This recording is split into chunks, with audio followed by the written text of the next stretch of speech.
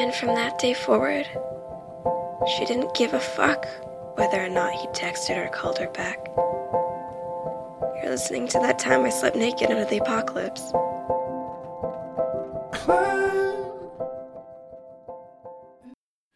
So, I recently found a mysterious source of power, and maybe some of you have felt it too, but it's taken me an extra amount of time to realize this potential.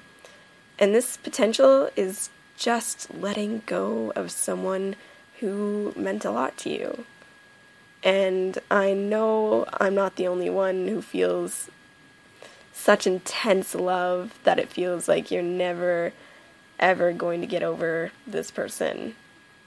And they haunt you. Like, they follow you to the movie theater whenever you go see 500 Days of Summer, or they live in your MP3 player and is in pretty much every song by the Avett Brothers.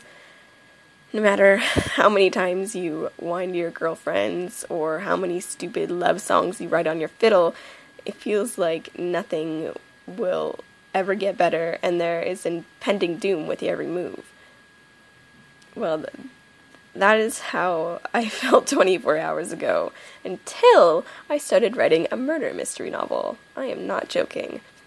I was so enthralled with character development and setting, and with who was going to murder who, that I started telling myself that I would much rather finish this murder mystery novel than talk to What's-His-Face. And believe me, this novel is gonna be cray. So, this next song, composed by the musical genius Sufjan Stevens and arranged by Michael Atkinson, is how I felt when I finally let go of the boy whose truck I keyed.